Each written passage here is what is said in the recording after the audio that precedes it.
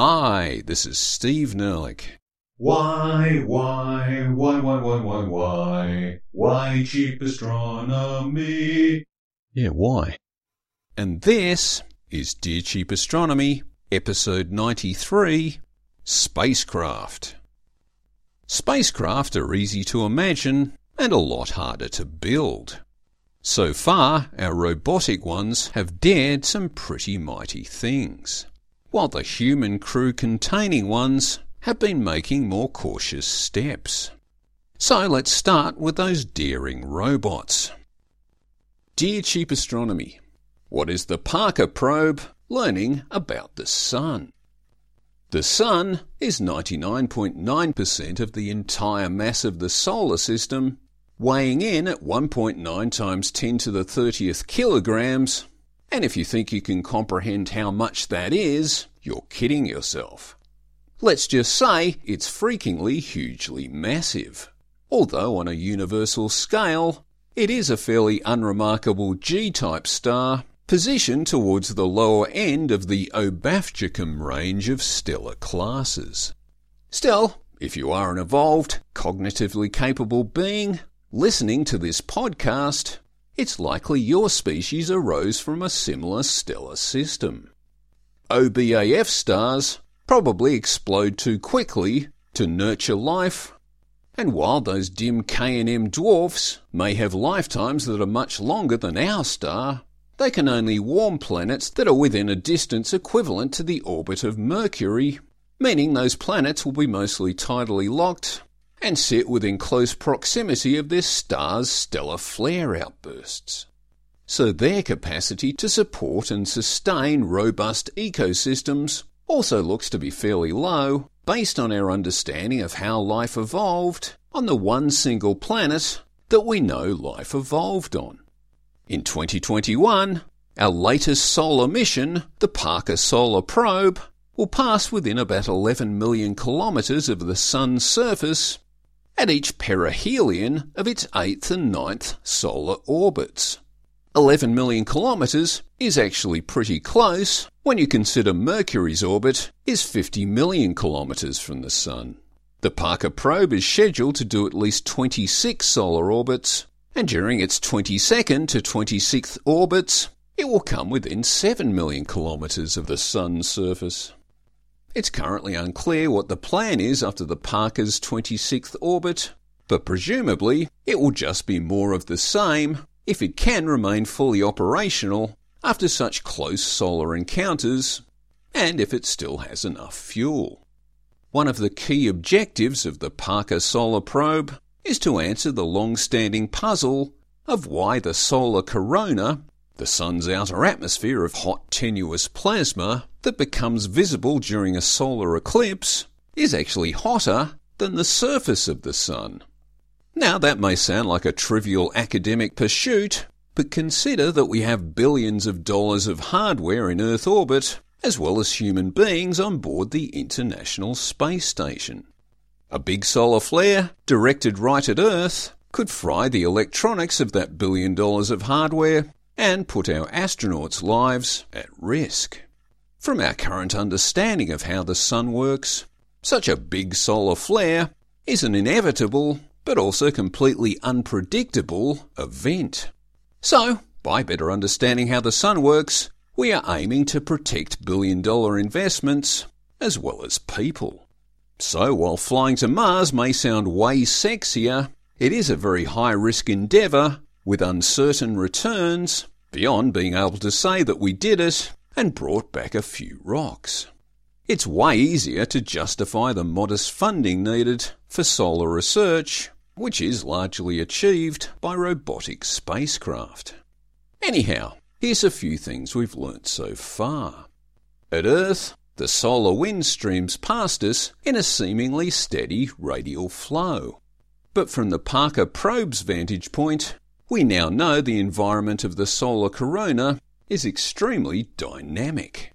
The Sun's rotation and its chaotic magnetic field lines work to throw out charged plasma particles against the Sun's gravity.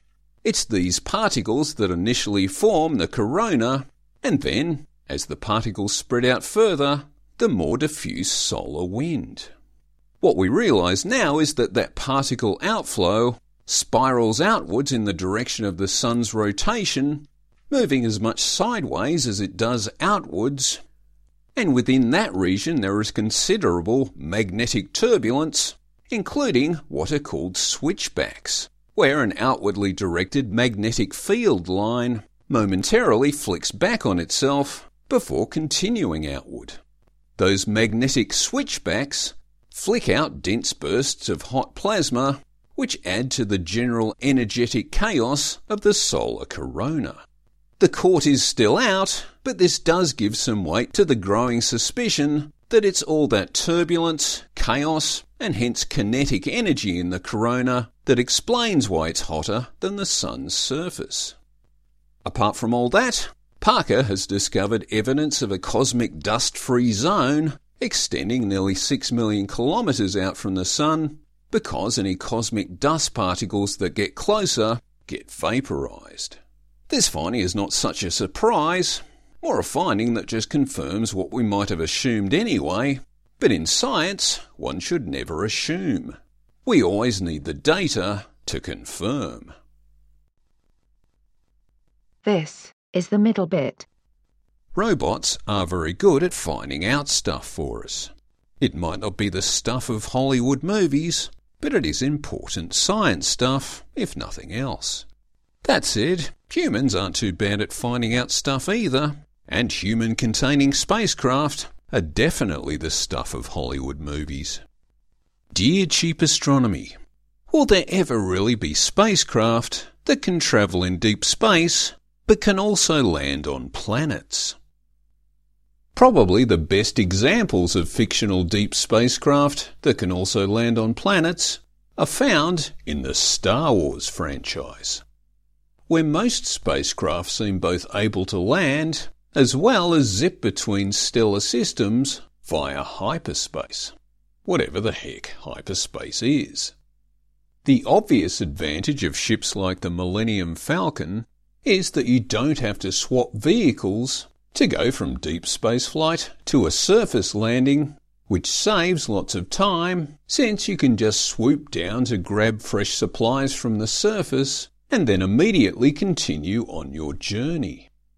However, there are various complications involved in swooping down to a planet's surface that you don't face when flying through deep space. A planet is also a gravity well, so your deep space propulsion system, which will mostly involve a main drive to propel you forward and a few lateral thrusters for trajectory corrections, has to deal with a whole bunch of new challenges, where moving down a gravity well mostly involves slowing yourself down until you eventually soft land on the surface. Achieving that may be as simple as going down backwards and retro-firing your main drive, although it's rare that you see any fictional spacecraft doing that. The other thing you encounter with planets is their atmospheres, which you can use to your advantage both to slow down and to glide in laterally to a soft landing. But all that puts a lot of stress on your vehicle, plus you'll need a heat shield, flaps, and landing legs, which represents a lot of extra mass and infrastructure that will be completely useless in deep space travel. It's kind of like a car with a caravan. The caravan means you can do certain things that other car drivers can't, but with a caravan, there's no way you're going to keep up with those other car drivers on the open highway, and nor will your fuel economy be as good. So the idea that you can have a deep space vehicle that also lands on planets and that can also do the Kessel Run in record time is pretty dubious. Ships that can break Kessel Run records will be ships that are purpose-built to break Kessel Run records, not some hybrid all-rounders. Furthermore, whatever technological marvels your ship may carry, there's still the fundamental issue of money, or whatever the 24th century equivalent of money may be. To pick up supplies from a planet's surface, you first have to burn fuel to land, and then burn more fuel to get your ship and those new supplies back out of the gravity well again. So in a thriving space economy, it's very likely that all bulk trade will be done in orbit. Planets' governments might welcome visitors to the surface, but they probably wouldn't welcome those visitors coming in on foreign spacecraft with poorly maintained engines that might pollute the planet's atmosphere or even crash. So for anyone wanting to go down to the surface, there'd be various taxis and rental options. If you were determined to land your own vehicle, you'd probably need a permit and some kind of long-term registration to confirm your vehicle was adequately maintained, and you'd probably need lots of insurance on top of all that. But okay, in the future, there really might be scout ships working out past the edges of civilization, exploring strange new worlds that don't have orbital depots or way stations.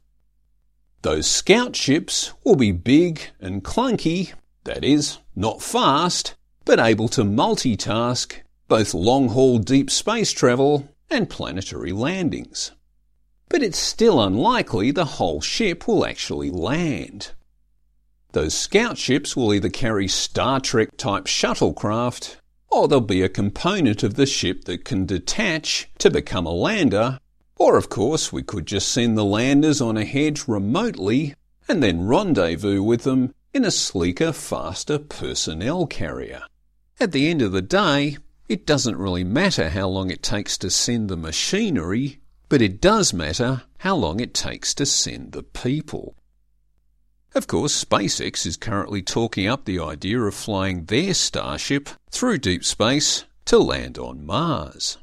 To whatever extent that's possible, they still then have to launch off Mars again using locally resourced fuel, which is easier said than done. So maybe it will happen, but maybe it won't, for all the reasons we've outlined here.